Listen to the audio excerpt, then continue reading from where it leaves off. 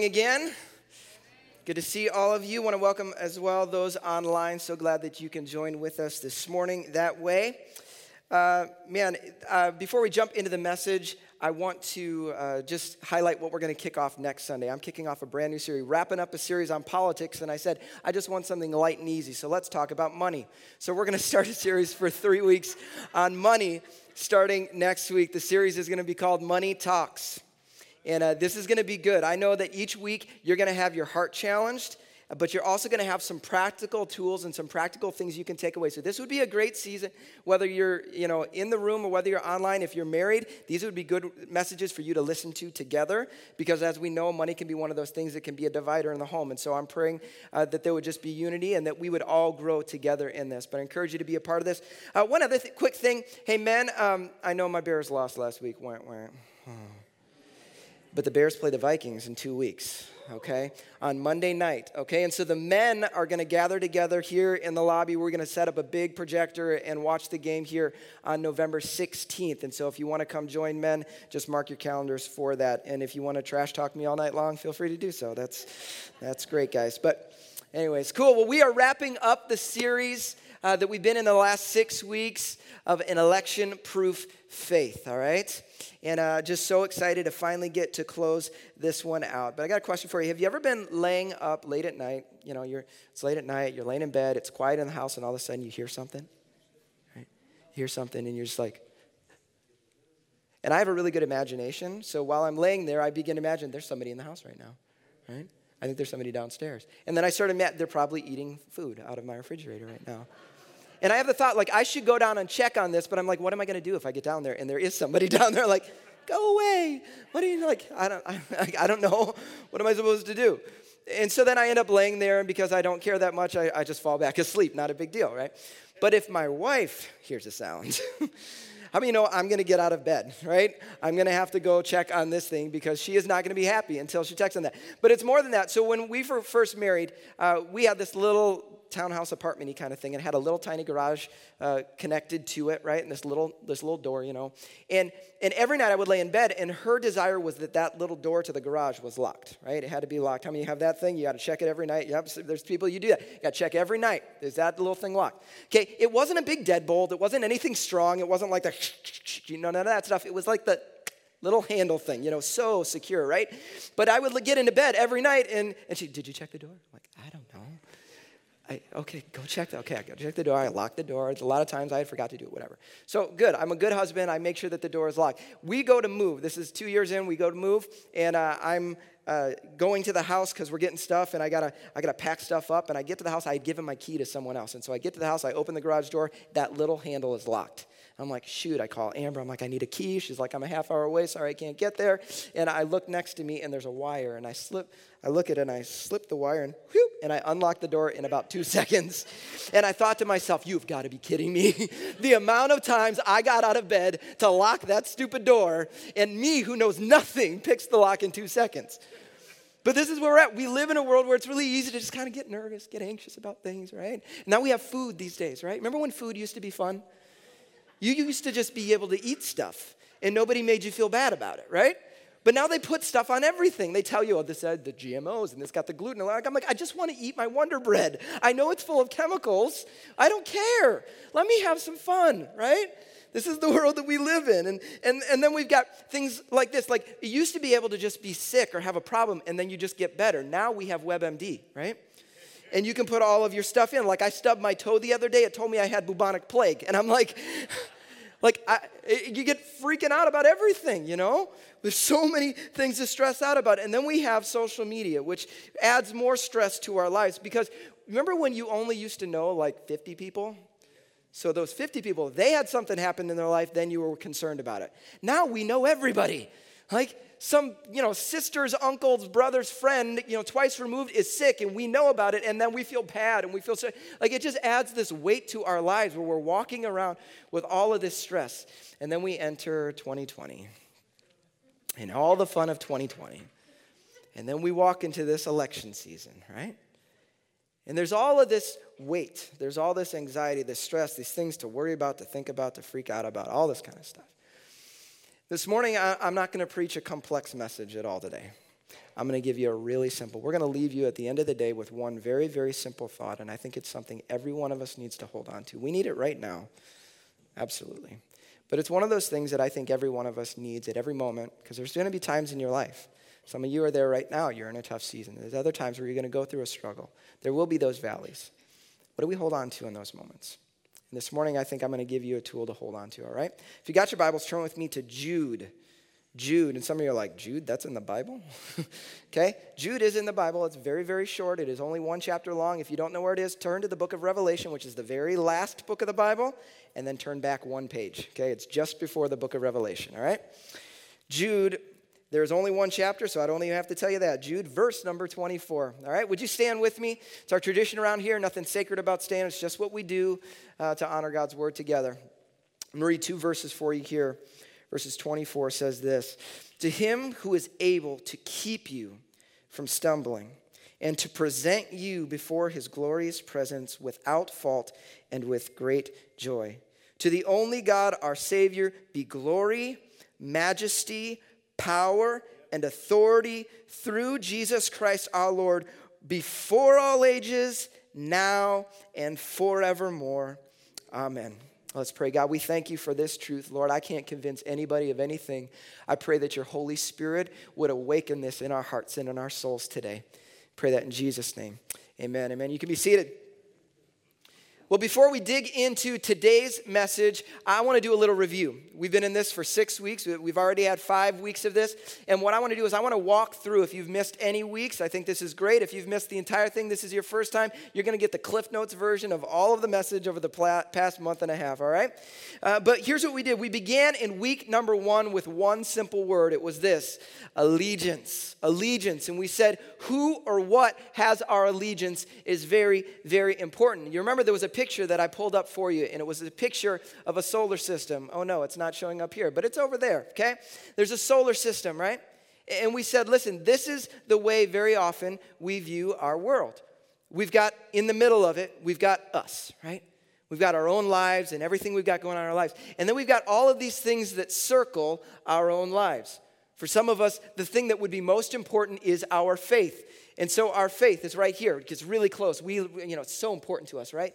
And then we've got things like our marriages or our families or our friends and our careers. And we've got the things that we like, our likes, our dislikes, our values. We've got our money. We've got our politics. All of these things are areas of our life that are circling us. Remember what I said? This is not what it looks like to follow Jesus. See, a follower of Christ says, I'm no longer on the throne of my own life. Says Jesus is now here in the middle of life. And rather than my faith being a planet that circles and is ultimately about me, right? Rather than my money being about me, rather than my relationships being about me, rather than everything ultimately being about me, everything now is my faith. And it's all about him. How can I worship him through everything I've got? And I said one of the challenges that we have is oftentimes we will get involved in what's called idolatry. And what is idolatry? It's making anything other than Christ at the center of our world. And if we're not careful during seasons like this, I talked about this, that sometimes unknowingly we can allow our politics to become the center.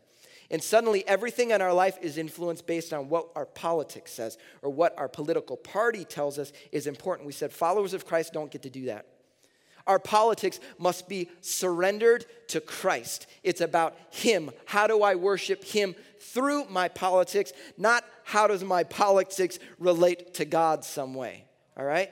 It's all about him. And the big so what for week number 1 was this. Our allegiance to Christ must be primary. Nothing else can take that place. If we are in a very dangerous place. All right? Then we went to week number 2.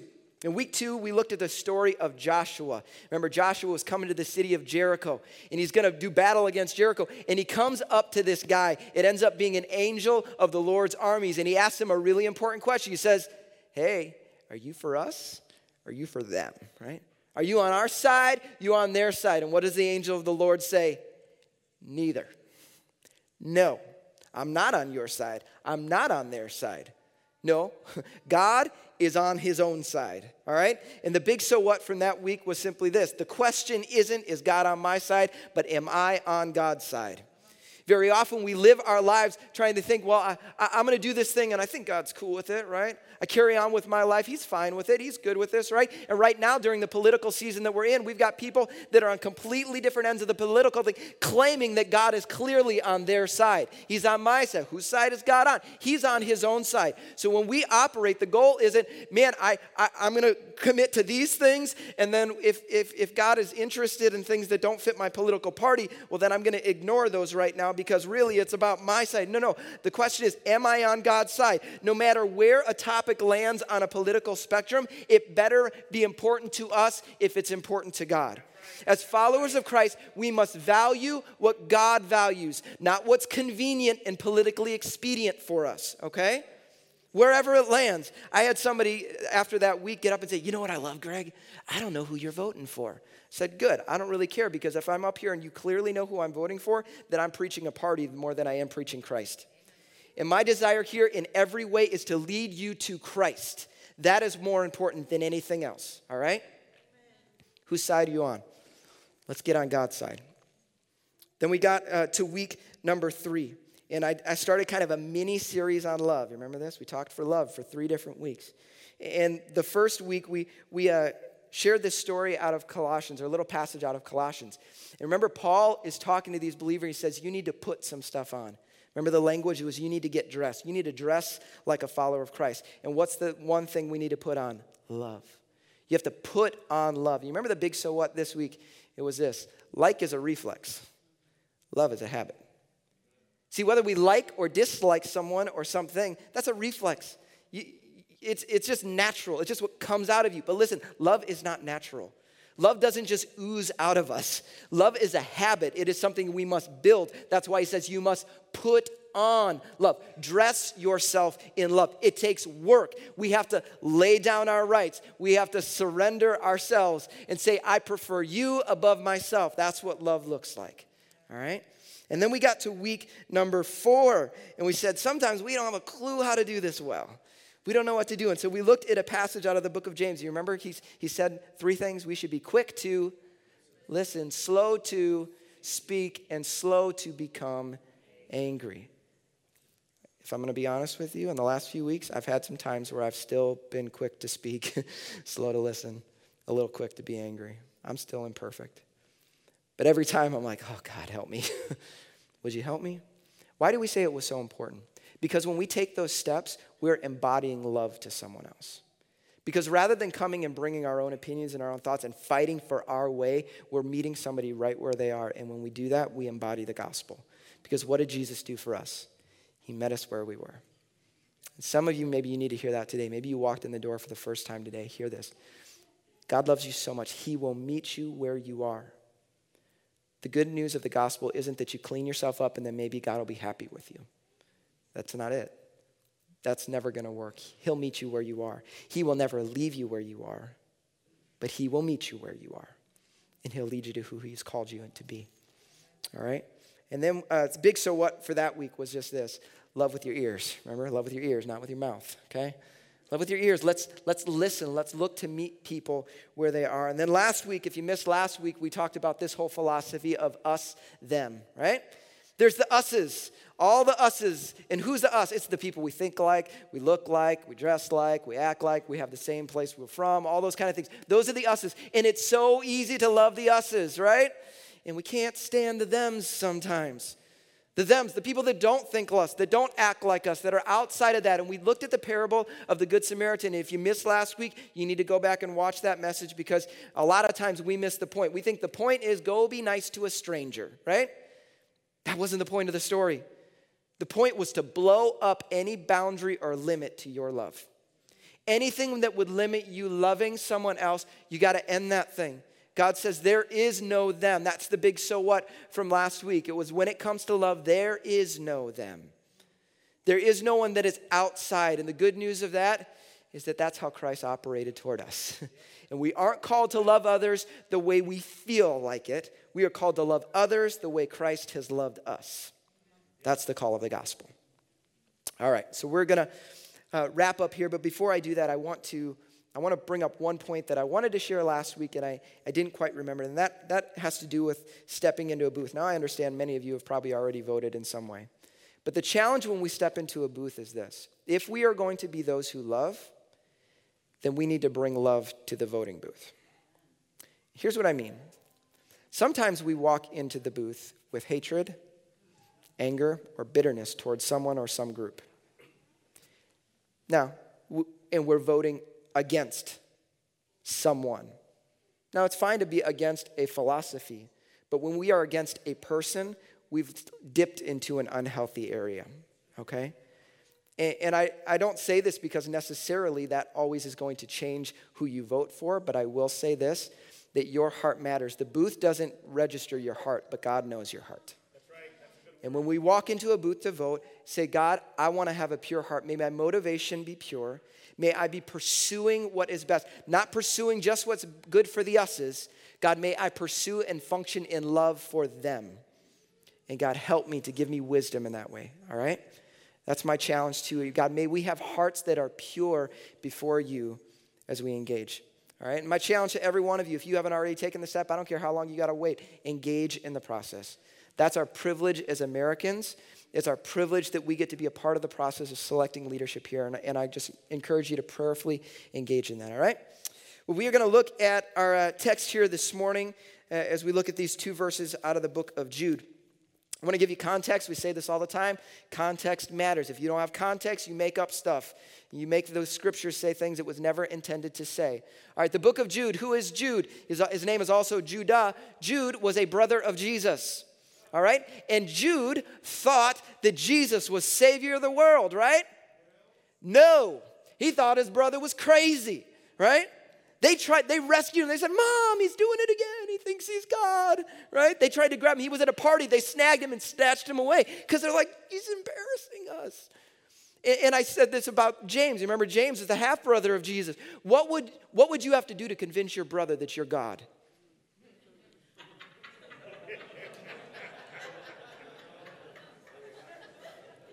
I got nothing. Like there's nothing I could do to convince anybody that I am God. But somehow Jude is able to convince, and it isn't because he preached a good sermon, right? I say this all the time. It's not that he didn't convince his brother. Jude saw a resurrected Jesus, and he said, whoa, apparently I was wrong. And he went from thinking his brother's crazy to going and being an evangelist, walking around and sharing the hope of Jesus, teaching people about Christ, that he is the Savior of the world. He is the Messiah. And he's gone around and he's helped with all these churches. We don't know tons about his teaching, but we do understand something when you read the whole book of James. It's clear, or Jude, it's clear that he went and he's spoken to these people. He's poured into them. He's left, and now he hears stories about some crazy stuff going on. So he's writing a letter back to them to encourage them. And what's going on? These are followers of Christ, and something has happened. Some spiritual teachers have walked in, and they're saying this, listen, the grace of God is so good.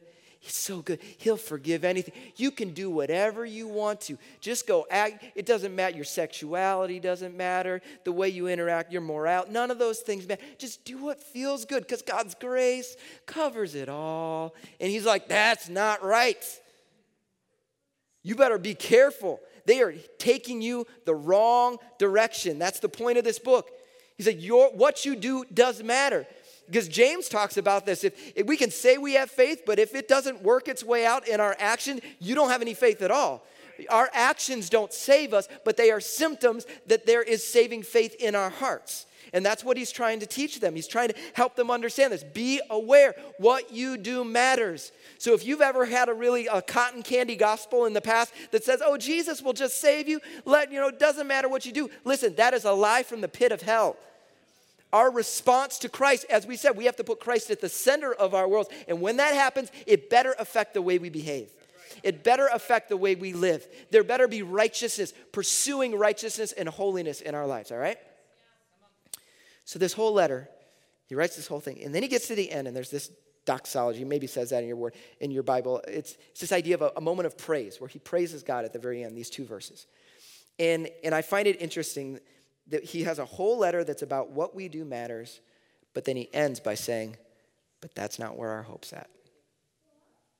Our hope's not in us. What does he say in verse 24? To him To him, that's not you, to him who is able to keep you from stumbling and to present you before his glorious presence without fault and with great joy. I've got 2 points and a big so what for you, okay? Here's the first point. It's this. He holds us. He holds us. A lot of times I'll see people struggle in faith. It's like, I'm just trying to grit my teeth and bear, trying to hold on. I hope I don't fail. I hope I don't fall. Listen, there should be a confidence in you. It isn't just you on your own. Christ is holding you. He cares for you. He wraps his arms around you. When you submit your life to him, you are a child of God. Listen, if my kids are struggling, they don't have to do it on their own. They know that daddy is here. I will hold on to them. I will protect them. I will guard them. I am working with them. I want what is best for them. I want what is good for them. And hear this. That is how the Father feels about you. That is how he treats you. He holds on to us no matter what you're facing. And some of you are going through hard stuff. Some of you are walking in hard stuff right now. You walked in the door this morning. There's tears in your eyes because you don't know what you're going to do. You're like, I don't have anybody. There's a God in heaven that walks with you. I say this all the time. I love Psalm 23 because it doesn't say that God will meet us on the other side of the valley. It says he'll walk through the valley of the shadow of death with us. So whatever you're going through, wherever you're walking, listen, your Father cares about you. He's not leaving you on your own. I know we can feel that. If we operate on our feelings sometimes, there's a lot of crazy things I would do if I operated on my feelings. But I choose not to operate on my feelings. I choose to operate on the promises of God that says he'll never leave us. You're not on your own. And this is the confidence that we have, the faith-building thing that we should have, this hope that we should have is this, is that he holds us. No matter what you're facing, no matter what season you are in, as you stay close to him, he says, I got you. I got you. I am holding on to you. I will not let you go. That's our hope. But there's a second point, and this is the thing we really need right now. It's this. He holds all things.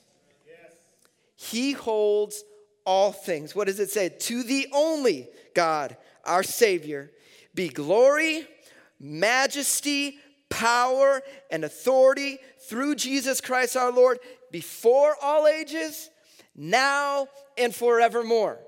Is it any more clear? He's got all power and authority. He has it all in his hands. He holds all things. So often I think, I get focused on my little moment in life, the things that I've got going on in the world. And then in those moments I try to remind myself, oh yeah, that God that I serve, actually, he's the one who created the entire universe. And when you think about that, you realize, oh, I think he's okay. I'm going to use a little thing as an illustration this morning. Here's a pumpkin. You may not know this, but my wife likes decorating for holidays. Every holiday. It doesn't matter how insignificant the holiday is. Our home is decorated for that. And there's somewhere in the vicinity of 40 to 50 pumpkins in my house and outside of my house right now. So this is one of them. Praise God, Christmas is coming. The pumpkins can go away. But I grabbed this morning because when we think about just some of the circumstances and the challenges that we have in life, I think this is how we function. Here's my problem. I got my thing, and you've got your thing, whatever it is. It's a personal thing. Maybe it's in my family. Maybe it's in this church. Maybe it's in my community. Maybe it's a world problem, whatever it is. But this is what happens. And I walk around in my life like this, just staring at my problem, focusing on my problem, thinking about my problem, concerned about my problem, overwhelmed by my problem. But you understand what happens when I do this? I can't see anything else. My perspective is taken off. And I could be standing next to Mount Everest and not have a clue because my problem is right here. And I think the problem that we have, or the issue that we have, is so often we're trying to fix our problem rather than fix our eyes. Come on, that's a good word right there. I'm going to start preaching if you talk like that. This is what we do. We coddle our problems, and I love my problem. and I think about it, and I don't want to lose my problem, because if I lost my problem, I'd lose my identity, because my identity is wrapped up in my problem. Instead saying, I'm done with the problem. Sorry, Amber. I'm done with the problem. Saying, God, I need to fix my eyes on you. I've got to get my eyes off of what I'm struggling on, what I'm thinking about, what I'm concerned about. And instead, God, I need to put my eyes on you. You are King of Kings. You are Lord of Lords. You are on the throne. You have all things in your hands, all right? And so I want to get to our big so what this morning. This is the thing. You need to write this down. You need to put it on your window. You need to put it on your mirror. You need to put it on your dash. I don't care what. You need to tattoo it inside of your eyelids. I don't care where you need to put it. Put it somewhere, all right? And here's the big so what. It's this. God is in control. Act like it, okay? God is in control. Let's act like it. All right? We are those who shouldn't operate like everybody else. Maybe you've heard me say that before, right? We can't live like everybody else does. And our world is filled with people who claim that God is in control. They claim that He is their hope, but they're walking around freaking out like everybody else is. Do we believe this or not?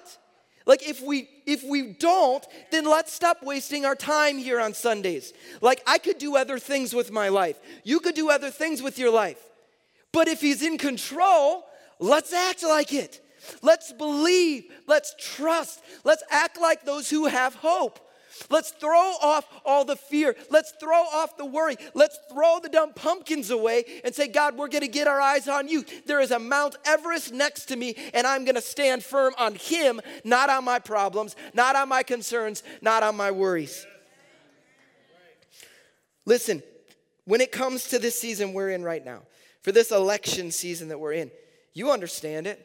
I've got people, probably the biggest disappointment, I won't even say it's a frustration, disappointment for me is right now during this season that we've got spiritual leaders in our nation saying things like this. Listen to my heart as I say this.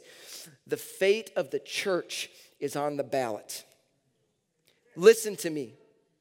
Listen to me. The comfort of the church might be on the ballot. The fate of the church is firmly in the hands of our God. What did Jesus say? I will build my church, and the gates of hell will not prevail against it. We can't operate. We're like, oh no, the church is going to, no. God's in control. Let's act like it. Let's act like we believe what we say. We sing it all the time. Then let's act like it. Let's trust Him. Let's believe. Let's stand on the promises of God. Hear this. I love America. I've told you this. I love America. I would love for our nation to prosper from here till Jesus comes. But guess what? Kingdoms rise and kingdoms fall. That's just reality. Nobody thought the Roman Empire was going to fall. Nobody thought the Greek Empire was going to fall. There's empire after empire after empire has fallen. But guess what? The kingdom of God will never fall. What does it say in Revelation? Revelation chapter 11, and if you know it, you'll want to sing it while I read this. The kingdom of the world has become the kingdom of our Lord and of His Christ, and He shall reign forever and ever. King of kings and Lord of lords. His kingdom is eternal. His kingdom is eternal. Let's get our eyes on His kingdom. As followers of Christ, we must pursue His kingdom. Our hope should be grounded in His kingdom. Our joy should come from His kingdom, all right? There's an old song that says this, I don't know who holds the future, or I don't know what the future holds, but I know who holds the future, right? And that's just reality. I love it when, people make all their plans. Even Jesus said people make all their plans, but only God knows, right? I know what's going to happen this afternoon. Who's going to win? Is it the Vikings or Packers today? I don't know. I know what's going to happen. Some of you think you know. We don't know what's going to happen. I don't know what's going to happen tomorrow. I don't know what's going to happen on Tuesday, right? Are we going to have a president on Tuesday night? I don't know. We're going to have a president in the next month? I don't know. What's going to happen as a result of who is selected? I don't know what's going to happen. So 4 years ago, there was an election very similar to this one, right? And I had a close friend of mine who was sitting in a message very similar to kind of some of the ideas I'm talking about today. And he was sitting there, and he was going to be voting for Hillary. And so he was sitting in a room full of a bunch of people who he perceived a majority of the people were not going to be voting for Hillary. And so as the pastor was speaking words of encouragement of no matter what happens, we need to trust in God, he was sitting there fairly arrogantly saying, man, it's a good thing these people are hearing this message because they really need to hear this truth. They really need to really rely on God, because he was very confident that Hillary was going to win that election. We all know what took place. And when he talked to me afterwards, he said, I just sat there, 48 hours after the election, and I realized I was the one that needed that message. And it wasn't because my person didn't win. It was because my hope was still in a person. My hope's in the person. Listen, doesn't matter. Even if your person wins, this is still true. If your person loses, this is still true. This is the thing that should be our foundation, the rock, the thing that holds us, that keeps us from shaking, that keeps us from operating like everyone else, is that God is in control. God is in control. What does it mean to act like that? It means that rather than looking to the news to be where you find your hope, you turn to the Word of God. Say, God, I'm going to ground myself in your promises and in your truth. I'm not going to look to other people to fill my tank. I'm going to look for you to fill my tank up, God. I'm going to lean here. But there's another practical step, and this is something that I want to leave us here. And this is our challenge for this morning, and it's this. Worship. I spoke a message about just under a year ago, and I said praise is a weapon. Why is it a weapon? Praise is a weapon because you get to a position where you begin to sing and celebrate who God is. And your attention goes from your pumpkins and your problems to being focused on Him. You're reminding yourself of the truth of who God is. Scripture says faith comes by hearing, hearing by the word of God. As you begin to sing the truths of who God is, the truths of His word, it builds faith in your heart. It inspires faith in your heart. It transforms your circumstance. And listen, there's times in my life where I'm not sure what to do. I don't know how to deal with something. I don't know where to go. You know what I do? I'm going to worship.